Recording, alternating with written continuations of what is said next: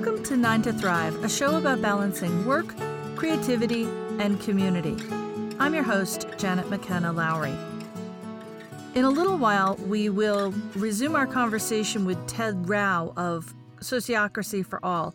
But before I get to there, I want to talk about a book that I just read or listened to. It was an audiobook. Usually on this show, I will do books that have to do with psychology or self-improvement is a good enough word. Things that will help your business get better, things that will help your self-leadership, your own, they're all tied. They're all domain switching. So things that might help your organization of your family get better, things that might help your own personal organization get better.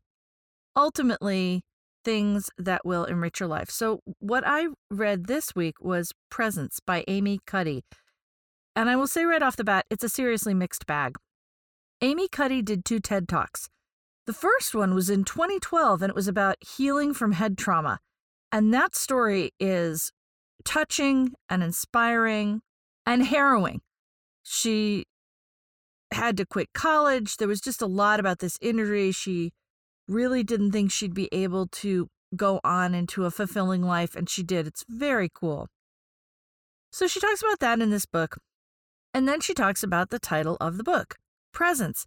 Here's the thing, especially now that I've read it, looking back on it, what I thought this book was about, because the first chunk of it is about this, is a presence as in being present, being mindful of the moment, of yourself, the importance of being present when you are interacting with another person. You're not looking at your phone.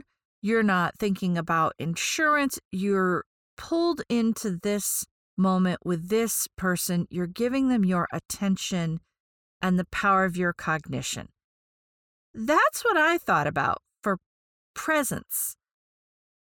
However, English is a mushy language. And there are other ways to think about presence.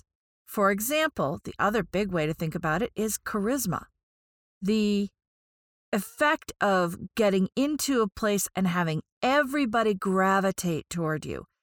I won't say it's not a Venn diagram. It is possible to have a real commanding leadership presence and also be someone who can focus in and be present with people. A personality skill, a performance skill, but I don't think they're the same. And this book uses them interchangeably all the time. And I'll talk about that a little bit more as we go on. But she starts out with Alan Watts, who brought to the West Eastern ideas of mindfulness. He was a philosopher, 30s, 40s, 50s, 60s, into the 70s, I guess. He started in the 30s. And his thing was bringing these concepts of mindfulness and inner peace to the West. One of the things, and she quotes him saying, is that the root of our anxiety is in leaving our body and retreating to the mind. And I don't disagree with this, but I think that's a big statement. I think it's fair to say a root of our anxiety. I think we can have loads of roots of anxiety. But one antidote is to pay less attention to what the other person feels and more to how you feel. But we have no frame of reference for this, most of us. It's unusual that a kid will grow up. It's becoming, I hope, more likely. But family culture at large, does not encourage this. In general, we're trained by families, schools, religion, media to focus on the other person and not on how we feel when we are with this person. Although she also has the quote, a high-status person is looking out at the world, and a low-status person is looking at themselves. And here we are again. This is another internal conflict in the book, and part of that same confusion between presence and being present. If you pay attention to how you feel, does that make you a low-status person? It's mushy. She goes on and she cites a facial recognition study. It's very, very famous. It's universal that human beings recognize 6 facial expressions, and then you talk about them feels very believable that we'd be able to do this for, say, identifying rage on a human face or happiness on a human face. However, it has been thoroughly debunked. It's not replicable. The studies are bad design, and they very much depend on the researchers leading the subjects or restricting the answers. In this book, it's kind of flag number 1. Not a red one, but a flag. So then she goes on and talks about lying, saying that when you lie, your body and your affect are asynchronous and emotions leak out. Or do they? Because even if that's true, in reputable, replicable studies, so studies that can be repeated the same way get the same results, it turns out we're no better than chance at detecting it. It's too easy to be wrong with racial and ethnic bias and with disabilities. If you really want to detect lies, what they find now in ways that are repeatable, ask open questions since complicated stories get hard to keep up. Verify details. Check and see if comfort and confidence changes radically with the answers to those open questions. And conversation is the way to do this. And we're right back to paying attention to how we feel when we focus on this person rather than to what we imagine they're feeling. And researchers at the University of Wolverhampton hilariously found out that one of the best ways to detect a liar is to start off by asking them, "Are you honest?" And they will often tell you up front whether they are or they're not and how much. She talks about self in this book and the elements of self, confidence and self-esteem. Self is a state, not a trait. I'm on board with that. And about knowing your core values. How do you narrate your own story to yourself and to others? Who do you think you are? And is that story truthful? I think management benefits very much from the people involved being present, especially if we're going to talk about status, higher status people in an organization being present, because the threat is less when you have power. I believe that deep thought is a different state from being present, and it seems to me that management works better when you make sure to use both often and appropriately, setting aside deep thought time, what you might call distracted time from a person because you have this sort of train of thought going on. So not distracted time, but thinking about how things are working.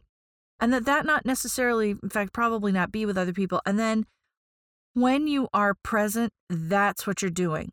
So change your state or reschedule meeting with people, or you can also make people aware that you're not in a real state of focus right now. Anything that makes that transparent. Okay, then the book moves into interviews with famous people, starting with actor Julianne Moore. She's got some interesting things that people don't feel present when they don't feel seen, and that leads them to feel powerless.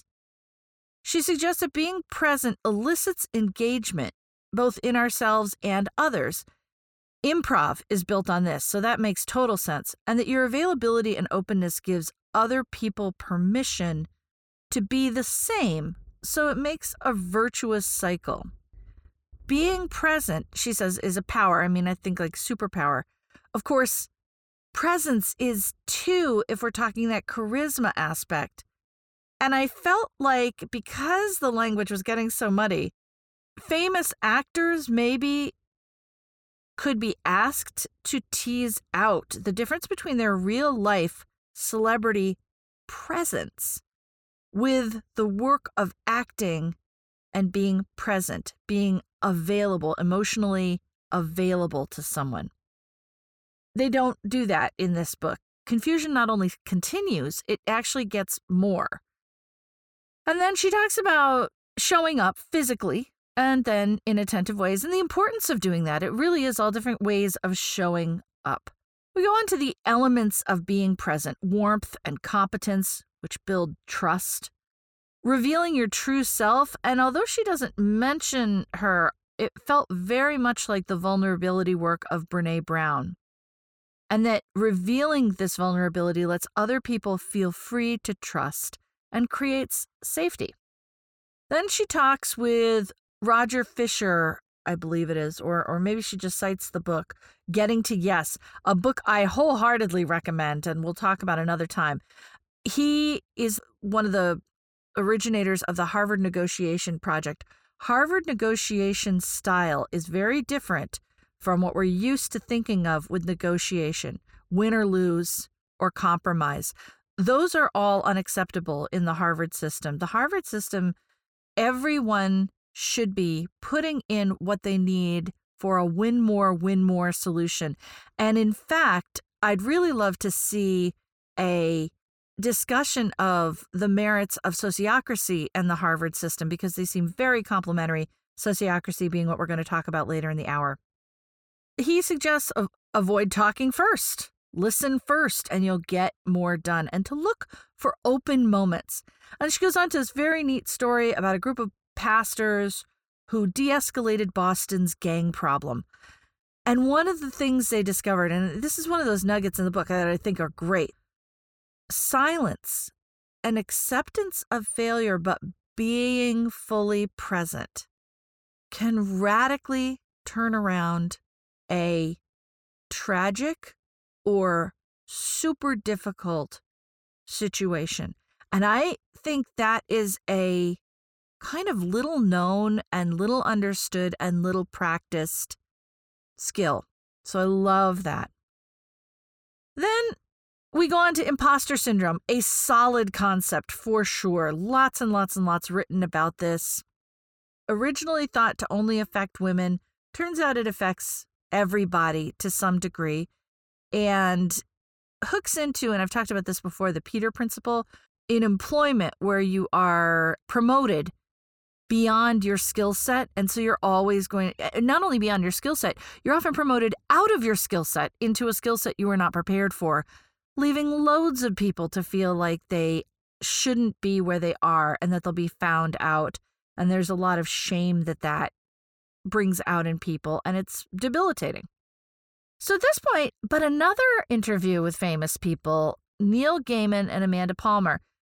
And while Gaiman seems genuinely humble, and I was kind of surprised at how much imposter syndrome he had experienced, given that he is kind of led from an author point of view, kind of a charmed life.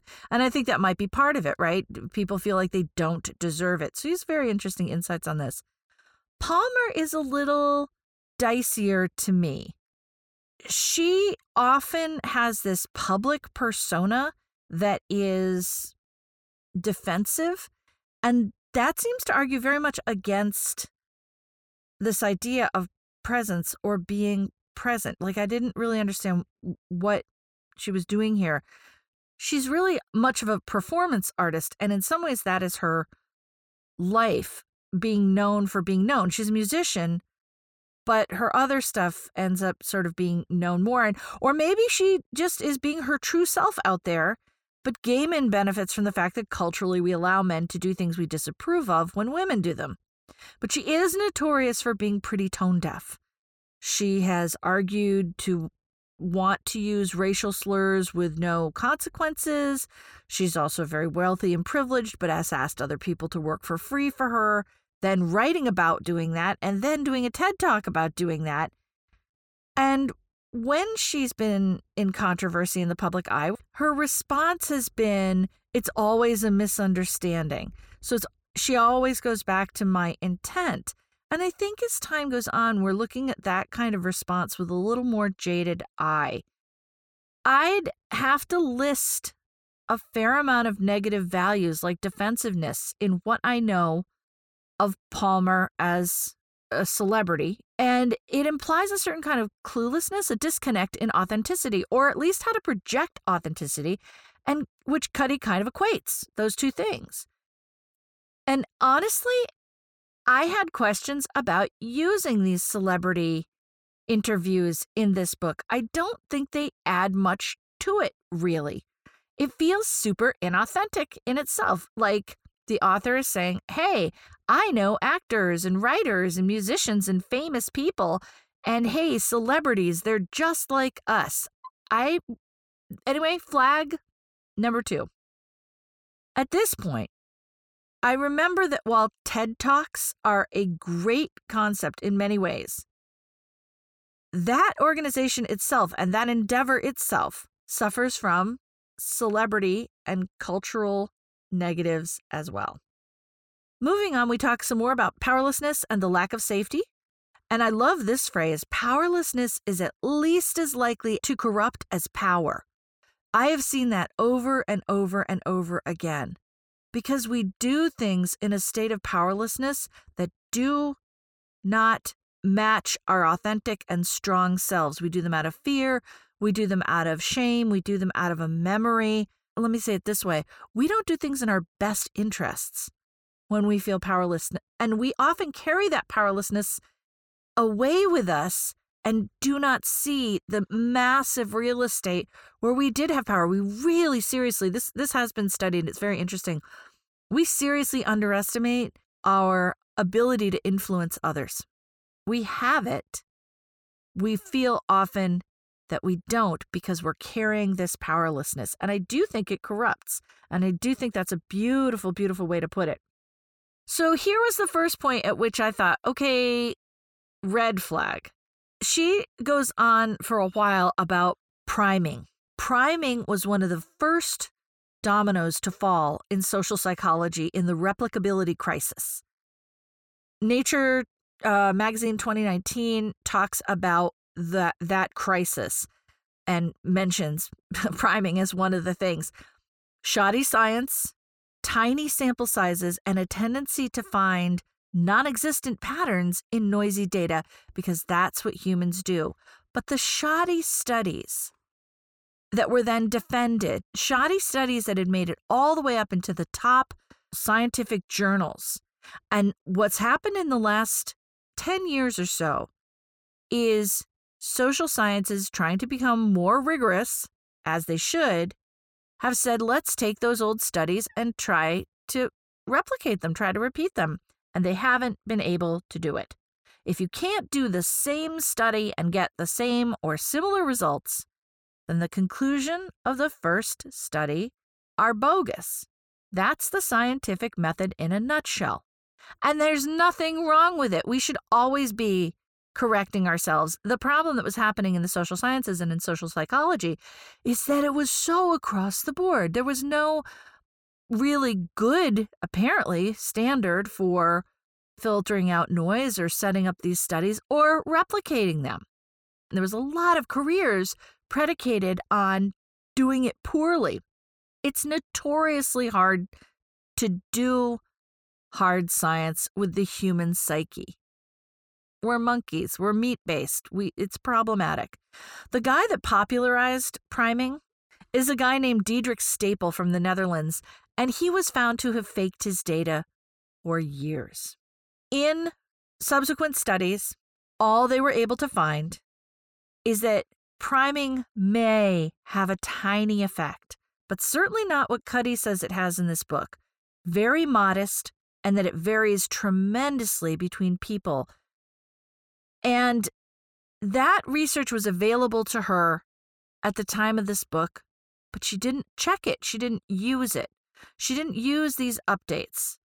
And I find that interesting, and I guess the right word is suspicious. Priming ushers in the second part of the book. And this is where it dawned on me what this book was going to actually be about. All the flags.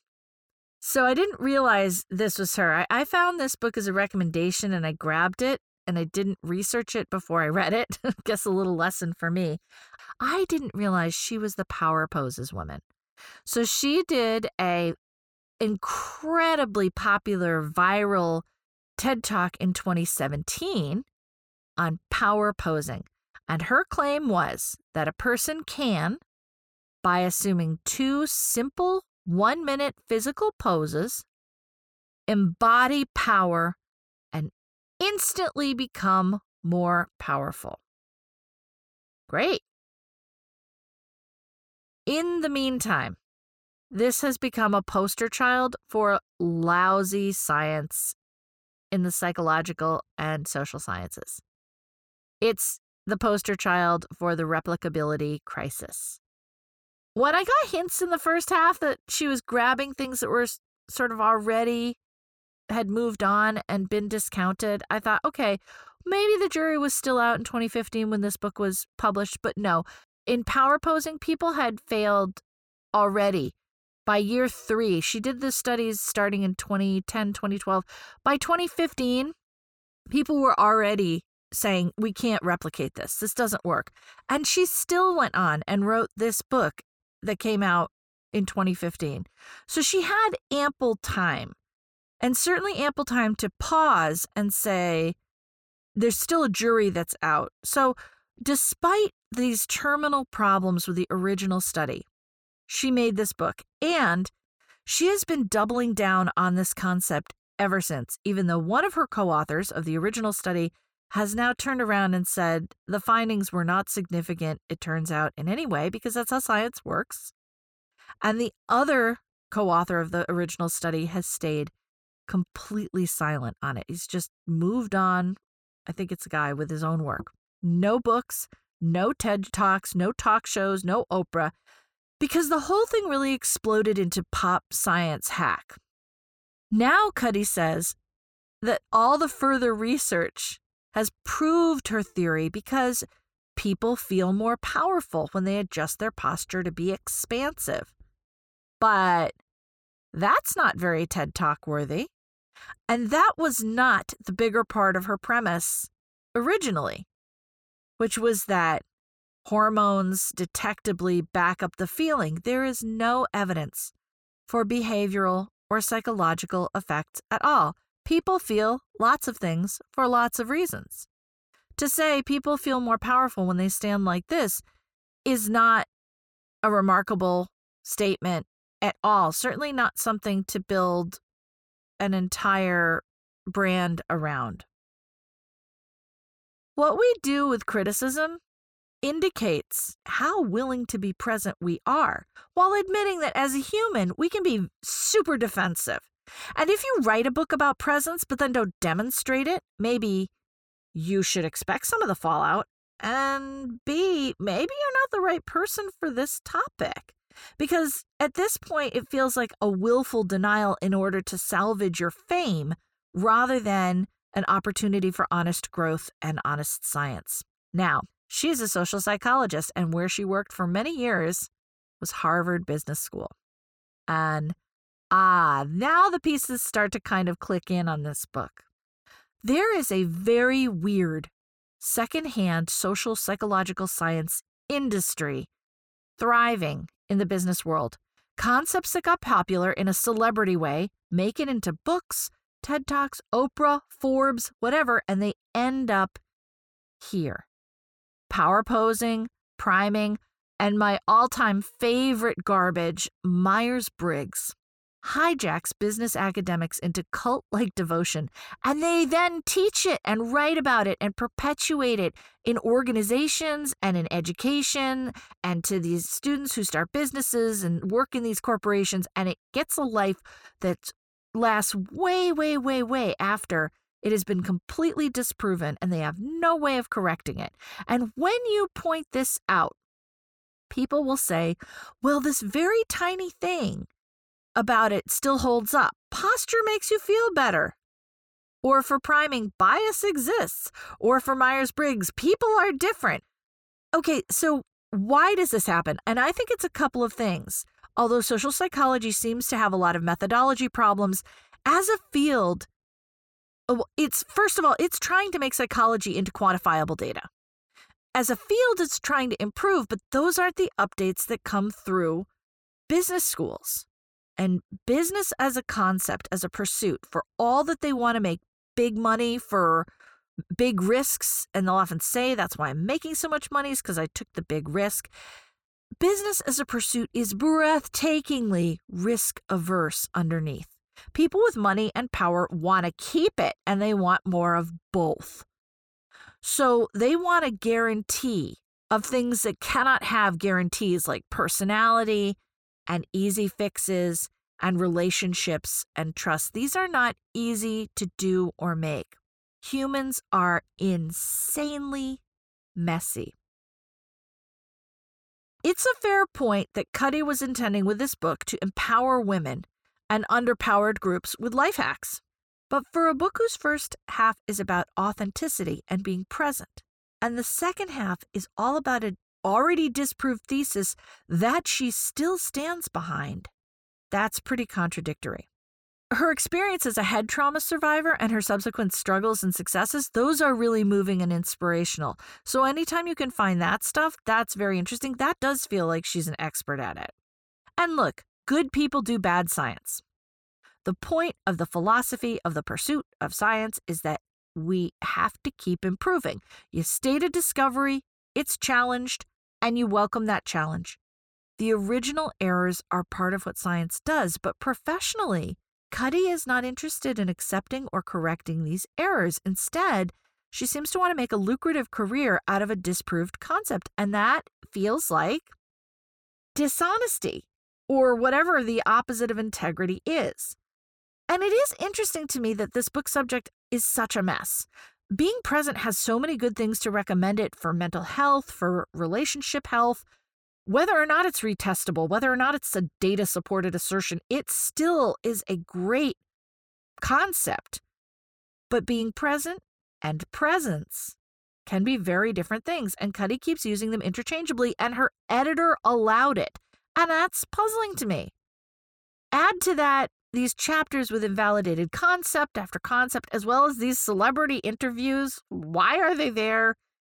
And from an outside perspective, the whole thing is like a land of contradiction and a desire to be free of anonymity, right? I found something that made me famous and made me noticed, and I have power.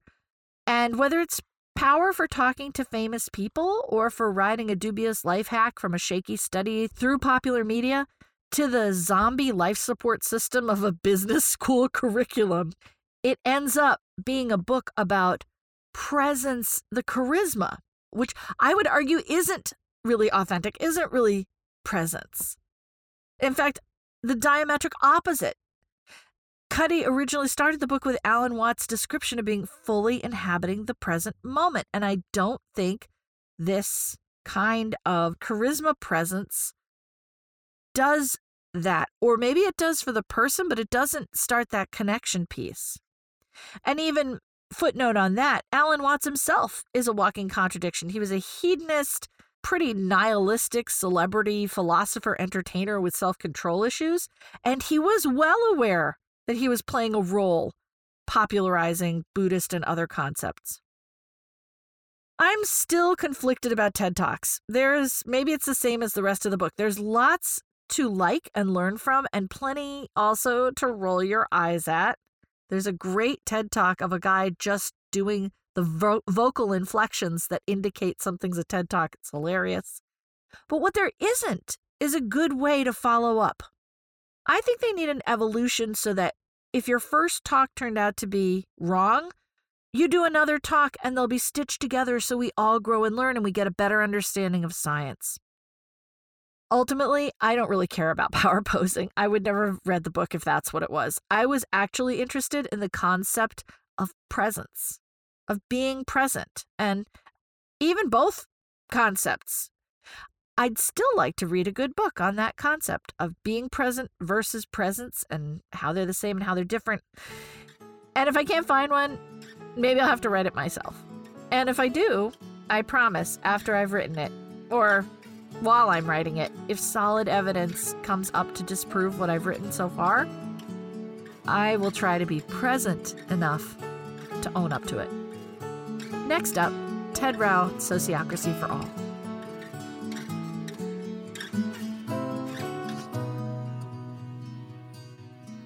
Stay with us. We're about to talk to Ted Rao of sociocracyforall.com. Does it take a place like a long time to get used to this? It would seem to be so against what's known. Yeah. It depends on where you're coming from. For some organizations, you tell them about it and they say, duh, how would you, now you gave me the terms, but all the rest, I just go yes, I recognize as something that just makes absolute sense.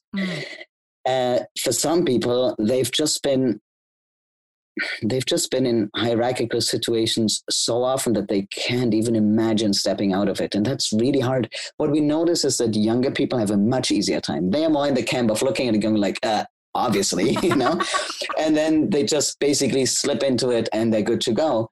And some people you have to almost, it feels really like retraining people's brains of, no, you can actually trust other people. No, you can actually ask for what you want. Right. No, you can actually say no when it's safe. Like all of those things, because people don't have that experience. Many people do not know what it feels like to be in consent. Like, what does it feel like in your body to be in consent? So many people have had that sense basically beaten out of them, Yeah.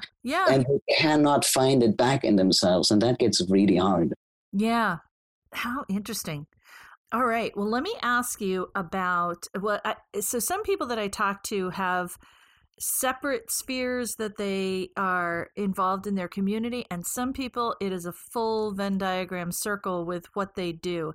Is this how you also, is this kind of community service for you as well? Or do you do other things? I guess I'm not quite understanding the question. So you mean outside of, outside of the community? I guess it gets tricky. The outside of your paid work. The place where I live and also the wider network. Well, that's true. Outside of your paid work, I guess is the question. I just like to find out how people connect with their communities. Although, as I said, some people, it's the work they do anyway. It's like a perfect, right. Yeah, and I guess I have a hard time even distinguishing. To me, this is what I seem to be good at. This is something worthwhile doing, and I do it wherever I go. I mean, you and I connected at a party, right? Why am I talking about my work stuff during a party? Well, because I think it's so necessary, and you really notice how you're giving a gift to people if you show them their different ways. Like just go to the internet and find out, because you don't have to suffer in the way that you suffer. So to me, when I encountered Sociocracy through Jerry and this community, it felt a little bit like being exposed to somebody who knows how to cure cancer. Yeah. It's like, I can't, or if you have the cure to cancer or the vaccine to something, right? You can't just sit on it and say, oh, that's sweet. I'm going to hold on to that. I'm like, no, you need to tell it to people. That's really how I feel about it, because so many people tell me, why didn't anybody tell me that 30 years ago? I could have just, why did I suffer for so long? Well, and it actually does, even as I asked the question, it was funny. I mean, for some people, I had an interviewee who was a nurse, and then she also does some other stuff that's more what she does for community. But for the stuff that you do, it is how to arrange a functioning, like, community outreach, right? Or to do, what do they call that? Oh, community organizing. Like, it's such a much nicer way to do that than to use up volunteers and spit them out the other side. Yes. It also becomes, actually I have a little story for you that I like, that explains also just how it can become, and that sounds kind of trite and a little woo-woo, more than I would typically, I guess, want to sound, but it is really becoming a way of being. And I'll tell you one very specific story on that. So there is a couple, like a husband and wife that have been married for 50 years. Okay. And they encountered Sociocracy together and really went all in on that, and they're actually volunteering for a nonprofit quite heavily. So they told me that they are using some of the tools just between the two of them. For example, talked earlier about when there's a decision to be made, we make sure everybody understands the decision, everybody can react, and then there is the consent moment of where we say consent or no right. consent. And they were telling me a little story of how it just clarified their communication with each other. And here's a little story. I think I modified it, but it's a good sort of story to show as an example. Let's say she says, hey, how about we go to this new exhibit on Saturday? And he says, well, what about a grocery run? Okay. The question is, did he ask a clarifying question? Like, was his question, oh, are we going before or after we're going groceries? Or is it a reaction? He'd say, oh, how about this? But I'm totally fine to go along with your plan. Or is it an objection says, no, we said we would go shopping. We can't also do that. But we never have the mental clarity or the clarity in our communication to really figure that out. So people get upset with each other for no reason because they didn't even have the words to describe what they were trying to do. Right. So in that way, it really becomes a mindset, right? Of like, no, be clear about what you want, how you ask for things. And then it becomes very related, for example, to nonviolent communication. And how do you make a request? Like, how do you ask? And what are you doing? Why are you speaking? And then it's really inseparable from anything you do, right? Yeah. And it even, I mean, I think of it for him asking for better and asking himself whether this is that kind of question. But for some reason, for me, it hits me as the listener being able to say, what are the 3 are you trying to ask me here before getting mad? Like, I could spend some energy getting ticked off about this, or I could find out whether you just dropped off the actual communication part of that sentence. Right. Oh, how cool. Well, it's funny because I just, I moved this open window on my desktop so I could look at the image I have, which it strikes me that you're talking about. I have, this thing called, I don't know whether you pronounce it Ikigai or Ikigai. Mm-hmm. Yes. Which is that place where, you know, what you're good at, what you love, what the world needs, and what you can be paid for all overlap into what you should be doing, which is pretty much, I felt like you just did a perfect description of it. I do, yes. I'm feeling incredibly fortunate about exactly that, yes. Now, I often ask people about their creative life, whether they, you know, it can be anything from painting. One person did martial arts, but even as I talk to you, I think of how useful this is for organizing a creative life with other people, sort of meta creation. But do you also, is there anything that you do that is like super fun for you that is a creative pursuit? Yeah. I have spent a lot of time in my life writing songs, and I'm not a good performer, but I love writing songs and recording them. So that's what I do when I have a lot of time on my hands, and I can really go into the bubble of not having to be a functional grown-up for a while and just really diving deep into that. But of course, now, thanks to COVID and schools closed and so on, that's rare, right? Because the kids are at home so much. And right. Yeah, but that's what I would do if there was nothing else. Oh, that's very cool. That's very cool. What do you wish you had known going into this? Like, what are the challenges of going into this, and what makes it easier now that you've been doing it for a while?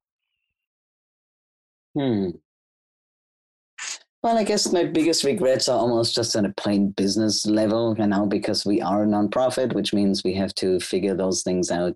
Just the mechanics of that, I think. I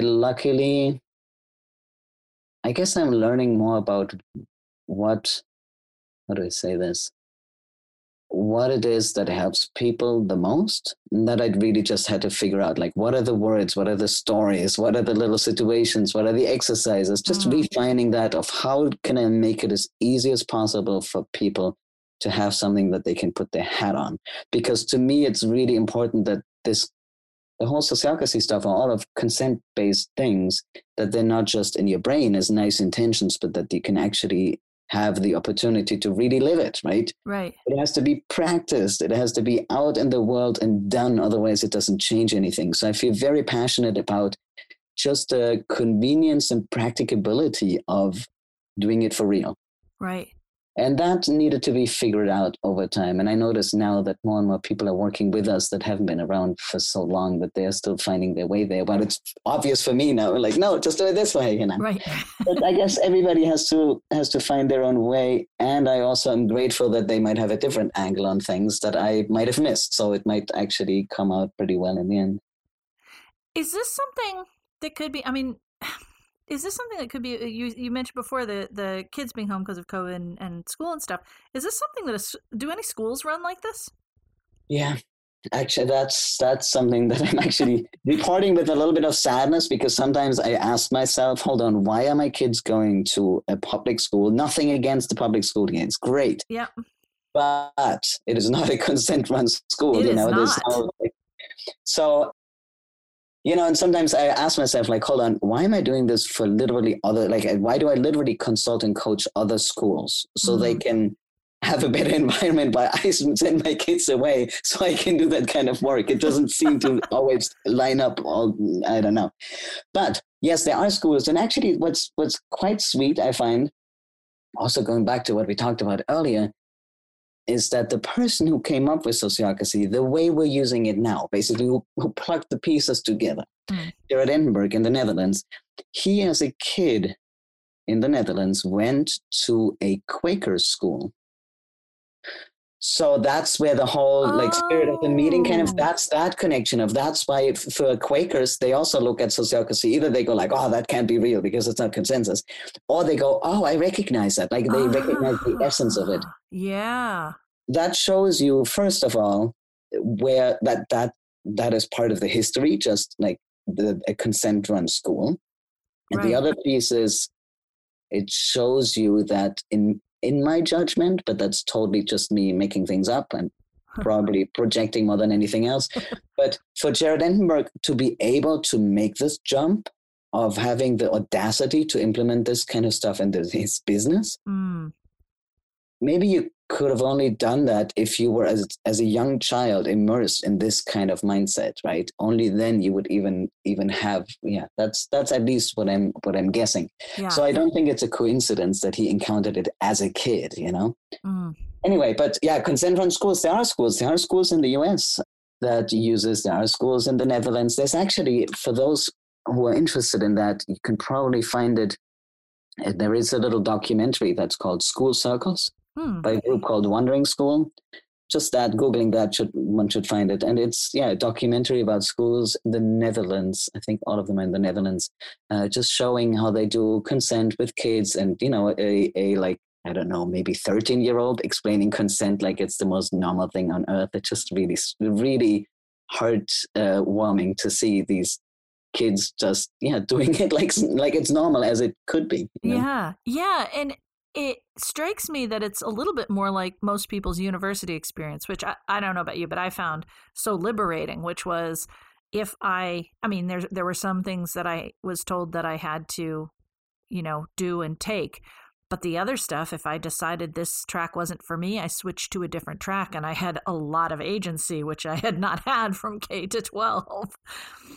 It's funny that you're using the word agency, by the way, because that's one of my favorite words in this, agency, and not many people use the word agency. It's such a liberating word, and it's such a diagnostic for me of so many. The majority of the jobs I've had involved steadily decreasing agency, which meant that I was looking for another job fairly.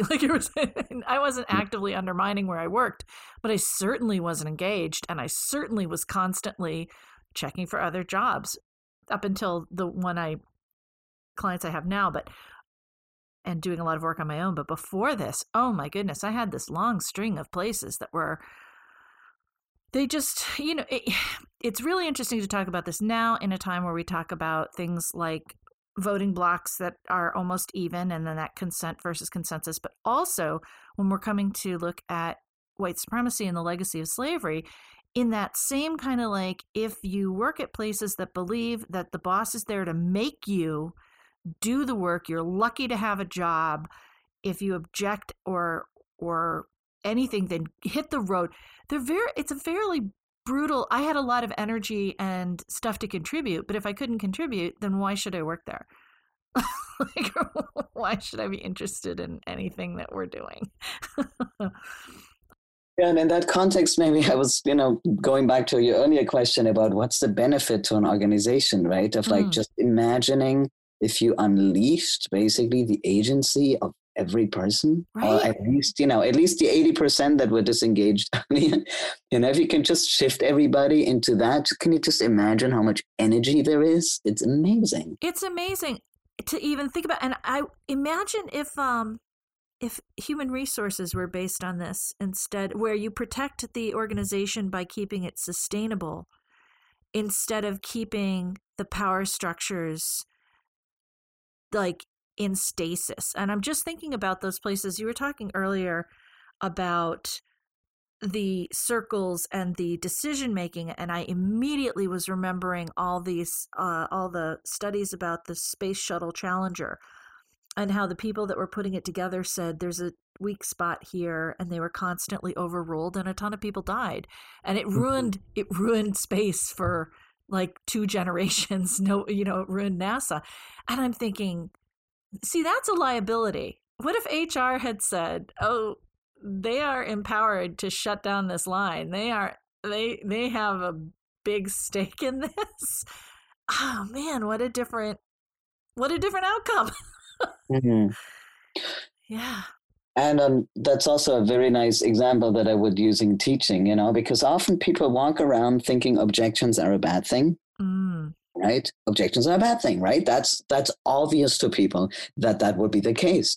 And you're like, yeah, but if you turn it around, like if we're all in the camp of whatever, for example, making this mission, the space mission, or you name it, whatever it is, the school that we run, this community, whatever it might be. Right. If we're all in the camp of wanting to make this as good as possible, if somebody has an objection because they're saying, hold on, there is an issue here and that's a problem. We're going to have a problem. I object.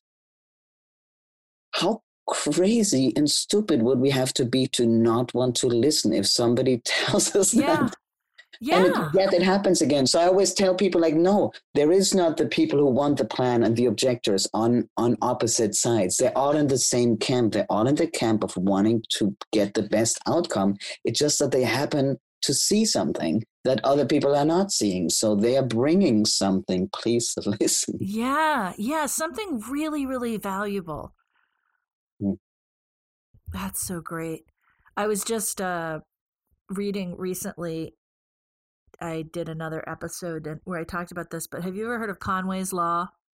Just bring it up really quickly. Conway's Law says that it was a Microsoft guy, that the product that you create, the software product you create, is a reflection of the quality of communication in the organization.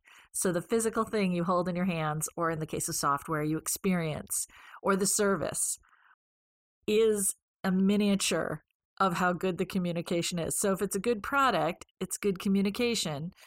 And if it's a terrible product, it shows you that there was no communication. And it's kind of a 1-for-1. Like, it feels so simplistic and unlikely, but when you think it out, you go, well, yeah. I can see that. Now, of course, I'm immediately thinking about it, all the things that are wrong within our own organization. Like, yeah, I can see that, Well, and that the better you improve because sociocracy mandates this kind of conversation, this kind of communication. And the better that gets, the better the thing that you're holding comes out. It's just there's somebody did a great illustration that I love. If you look it up, Conway's Law, you'll find it under images. And it is all the teams at Microsoft. And instead of the connection lines between those circles, they're holding little guns at all the other groups. All the teams are trying to kill each other. Well. Yeah. That is very cool. Wow. So what are you doing going forward? What do you see as sort of the next step for your organization and the next step for what you want to do? Well, we have big plans. We actually just went, so we've been, I never quite know, I think it's 4 years that we've been in this constellation. And first it was just my partner and me, and then people wanted to join, right? Because they were excited about it. So then we grew, and we now have 170 people that are volunteer members, and like 10 or 12, changes all the time, people in paid positions. And it's now, our latest budget was for the first time that we were like, okay, we really now have a lot of resources to really make things happen. So we're all very excited about 2021 because we have this feeling of, well, we have it down now. We now understand what we're doing and how we're doing it and who we're doing it with. So Nice. This year is going to be amazing. So I'm excited about it. There's something that I'm working on that is just about teaching people how to start a group. Actually wrote a little thing that I'm going to be publishing this year. Just starting groups is already so hard. So making that a little easier for people. So we have, um, yeah, and just overall, our mission is to make this accessible to anybody who wants it without putting any limitations on it. You know, for example, making it affordable, translating it into other languages. So now many things that we have are translated into 10 languages right now because we have volunteers who are excited about it. So there's just all the energy that we talked about earlier. Yeah. We're feeling it right now of people just going like, yes, I want to contribute. And now we have all the places where people can contribute. And now there's really nothing that can stop us. It's really a fun place to be right now. Are any towns run like this? Towns is an interesting thing. So first answer is no. There are two things to say about that. One is that sociocracy really is made for organizations, right? An organization is a little bit different from a town because in an organization, you have, let's say, 80 people that are working together on this thing, right? Right. While in a town, you have, let's say, I don't know, 200 people that are running the town and 80,000 that live there. That's a different situation. Yet there is a project that is actually several projects that are absolutely amazing on that topic. And those are called the neighborhood parliaments in India. And what they do is they take 30 people by neighborhood and then put them in, like organize them into a circle. And then let's say you always have one or two people from each of those. And then you go to the next level, like let's say one whole part of town, right? Mm-hmm. And then you have a town-wide, district-wide, and so on. And they go up to the national level. And they have hundreds of thousands of people organized that way. And right now, the magic of it is really just people talking to each other, which in a small groups kind of setting, which is already so much potential because that way people go into that sense of agency of, hey, we could change something actually. They also do it with children's. There's the version of the children's parliaments in India. And right now there are many people trained, not so much in this country, but more like in South America and in Africa. So the people who are training people in India on how to run this are now training people in other countries. And that's when it gets really exciting, right? But the whole point of government, and that is that I know in those areas where those children's and neighborhood parliaments are very strong, they are now in somewhat of a competition kind of place compared to the formal government, because the formal government now gets into trouble, right, if they do things where the neighborhood parliament is clearly has a different view. So I was talking to somebody there, and they were telling me that just because they have the trust and the connection to the actual people, they now, what people say is, if you want the formal government to do something, go through the neighborhood parliaments, because then you will be heard. So that kind of stuff excites me a lot. I have to say, like, oh, now we're talking. Maybe there's a way to change things from the inside and out, or just at least enhance very significantly, so that there is an avenue for people to hear each other and then be heard on that higher level. Well, that piece, exactly. The idea that the prevailing business paradigm is appropriate in other domains, I find immediately suspicious, right? So people that run a business, that's not what running government is. That's not governance. There's no business, somebody saying, oh, well, it's a good businessman. No, it's a completely different thing. It might be good at both, but that doesn't necessarily mean it. So the idea that you could have this other version of stuff and that let governance go on at the things governance should be good at, but it's not necessarily good at this micro level. That's very interesting. That's really interesting. I think about that a lot of times. It's almost reverse engineering for this thing I often think about with the Catholic system that happened during the 1900s in this country, where by being sort of underserved by the public schools and these other institutions, people like my grandparents were putting aside a couple dollars every week so that they could be part of this system that was just a completely alternative system to the schools, the funeral homes, everything, cradle to grave. And I often think there's problems with that, but wow, that was an interesting use of energy. And it reminds me of what you're talking about without a religious basis, which is going to make stuff, even freer and even more agency. Huh. Just one little point of that, because it's so interesting that you make that connection, because the neighborhood parliaments and the children's parliaments were actually started by a Catholic priest who then, so there must be a relationship to just this way of organizing. Yeah. He also looked at how Gandhi organized, like what was the whole point, for example. Anyway, so, and that I find really admirable. He decided that in order to make it inclusive, he wanted to make it secular. Oh, that's good. And that's really good in India. Wow, you have my attention here now. Yeah. Wow, I am impressed. That so was a logical implication for him. It had to be secular if it needed to be inclusive. Wow. Well, that's going to be something I look up after talking to you. Well, this has been great. It's really been enlightening. And like I said, I might contact you another time just to talk about sociocracy. It's so interesting. What are some things, if people want to find out more about this, where are some good places to go? There's sociocracyforall.org. That's your website. Is that the place to start, or should they be reading about other stuff, or YouTube? We have lots of stuff on YouTube. Yeah, the website is a good starting point because, of course, we're trying to organize things in a way so they can be found easily. So that will be there. For example, if people have listened to this, they might still enjoy the sociocracyforall.org/start here. So start, just because that's basically like all the things that make sense to watch and see first, because we're also doing webinars and so on for people who are a little bit deeper into things. Lots of articles. I enjoy writing, so I'm writing a lot. And we have a little bit of a history of webinars, webinar recordings, and just videos, animated stuff. Great. Just to make it accessible. That's the whole point. Do you have a book? We do have a book. Thank you. Very nice. We do have a book, and it is called Many Voices, One Song.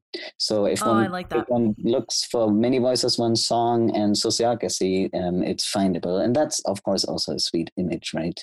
Yeah. Because that's what the one song or the mission that binds us together, the purpose in purpose-driven organization is what sets the tone, but there are many voices that can be heard on it. Yeah. Yeah. And any organization can be purpose-driven if they're brave enough. Right.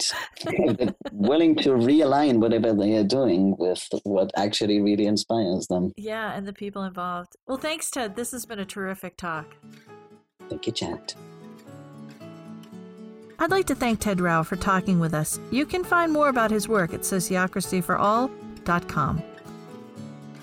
You can find previous episodes and information at our website, working9tothrive.com with the number 9.